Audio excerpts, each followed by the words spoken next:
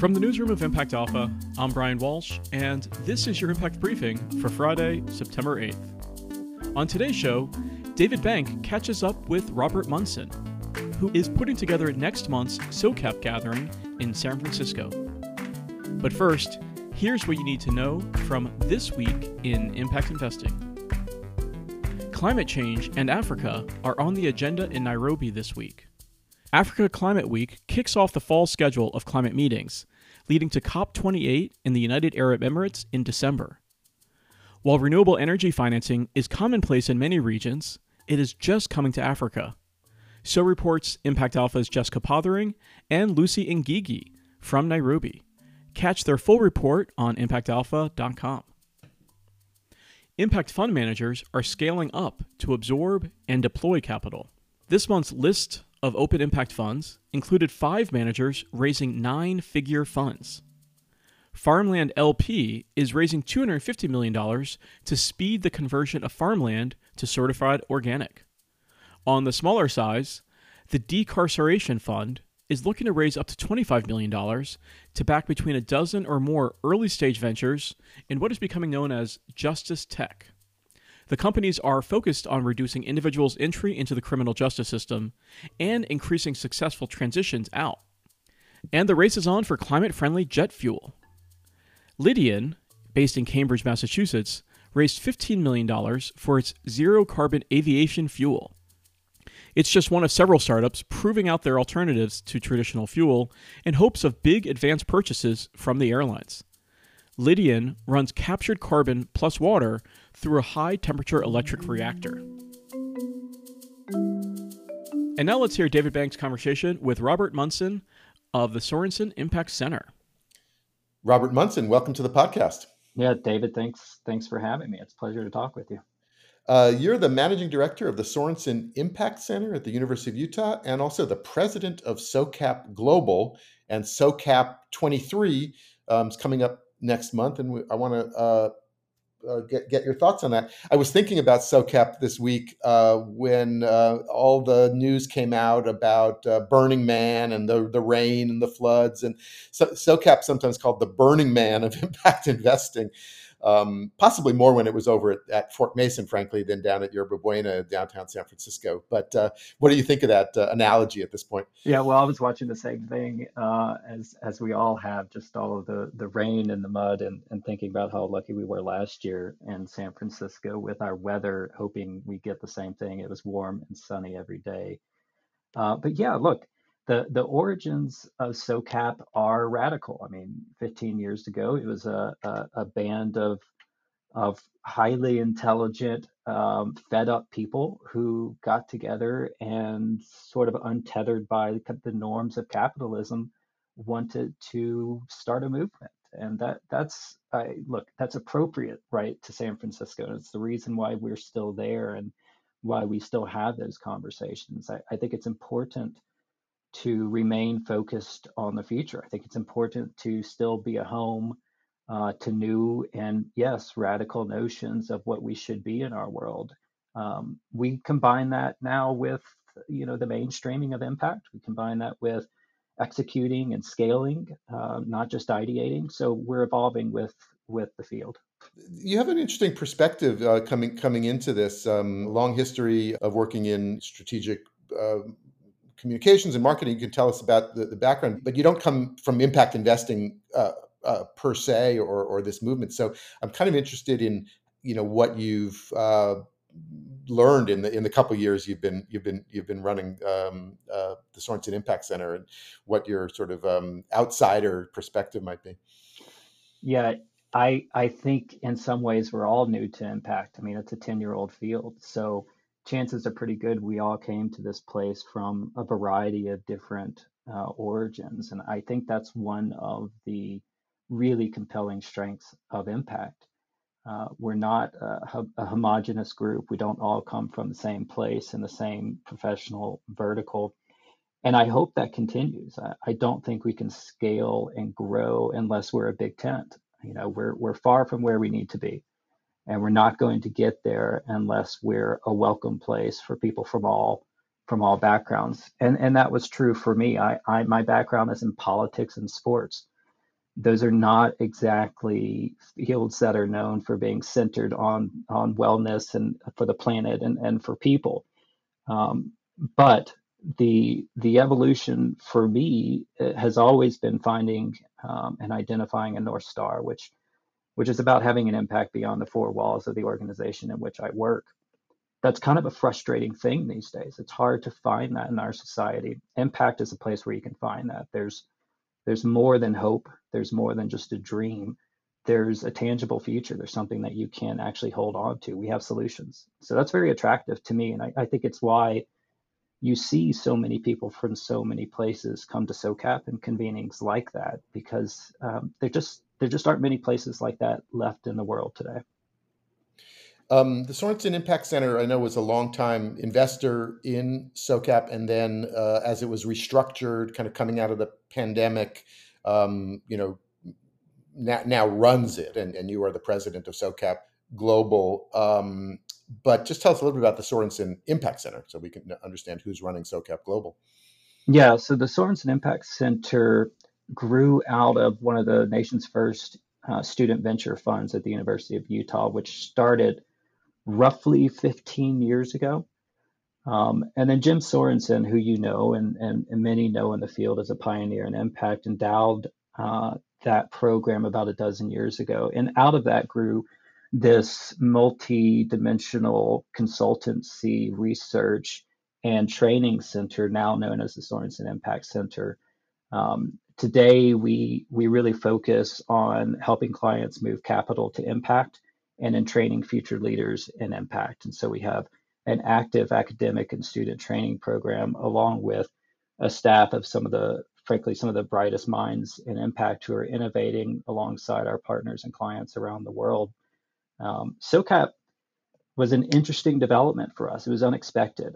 It's not something we were looking at, wasn't something we were looking for. In fact, I was driving home from the office late in 21, I guess it was, and our CEO, Jeff Davis, called me and he said, "What do you think about taking over SOCAP?" And I said, I think I said, "Heck yeah, that'd be amazing. What is the opportunity?" And he said, "I don't really know. There's something there for us. Would you take a look, analyze the opportunity, see if it's something we need to get into?" And it took a while for us to get through the process to really analyze it, but ultimately, as you said, we were able to be, I think, the appropriate partner at the right time for SOCAP to kind of help it get out of a pretty challenging space after the pandemic. What's going to be different this year for folks who are used to maybe the old SOCAP? What's going to be different? Yeah, the pre-pandemic SOCAP, as you said, we're in a different facility now. So we're centered around the YBCA in downtown San Francisco, which has been a wonderful host for us. And we utilize a number of buildings that are all encircle a garden around the YBCA. And in fact, we're adding a new facility this year, the Contemporary Jewish Museum, which is across the street from the YBCA. We made the move for a lot of different reasons, but the number one reason was accessibility. We needed to be more accessible for our audiences. We needed to be more efficient in our operations, and this really allowed us to do that by moving to this new area. And it was really well received last year. David, I was pretty nervous about it. I mean, it had been decided it was moving to the YBCA before we took over, so we didn't really have a choice.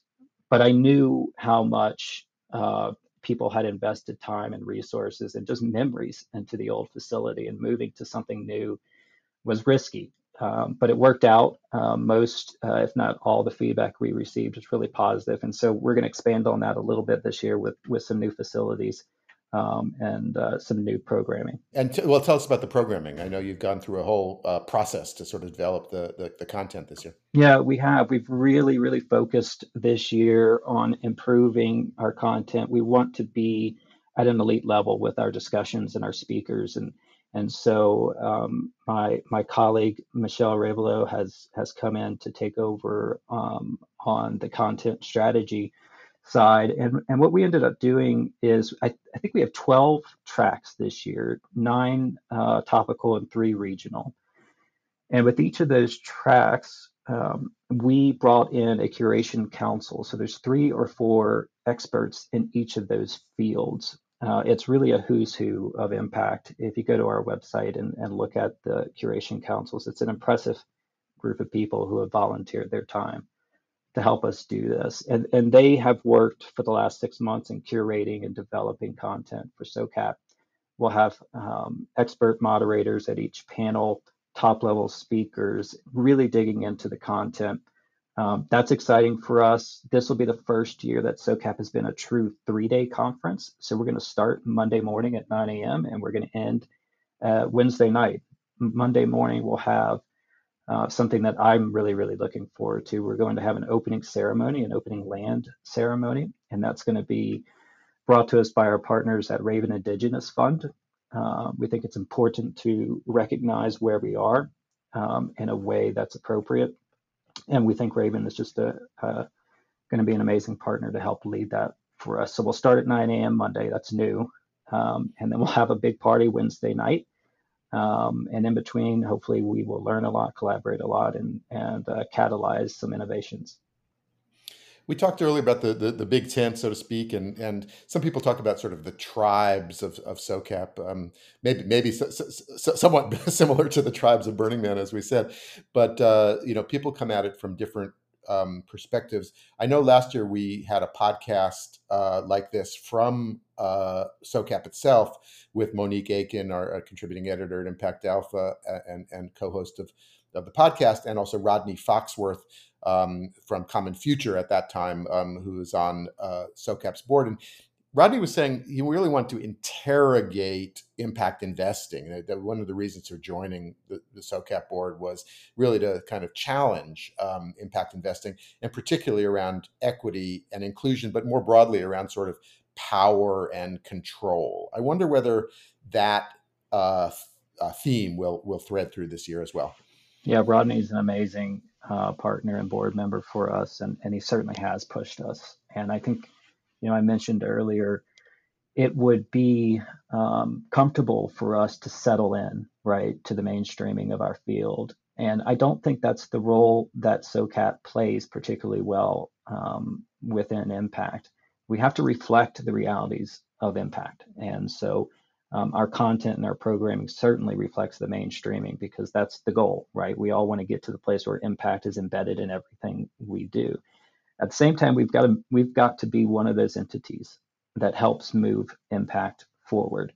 And questions of power and control are central to, you'll find many, if not all, of the discussions that we have at SOCAP this year. And it's part of the reason why we went to a curation council. I frankly don't feel comfortable with SOCAP, our staff, the 8 or 9 of us, as global and diverse as we may be, suddenly acting as the arbiters of truth within impact and deciding what should and what shouldn't be discussed at a conference that I think is relatively important in our space. And so by spreading this out to a much larger and much more diverse group of people, I think we're going to get closer to the truth of what we should be talking about. Some of those things we can expect. Some of those things may be unexpected and may really push our thinking to another level. We have to keep doing that. And I don't think you do that with a homogenous group of people. I think you have to bring a diverse group of people with diverse perspectives together. And it's one of the strengths of SOCAP. Well, so many entities and organizations, including Impact Alpha, in various ways trace their roots to SOCAP.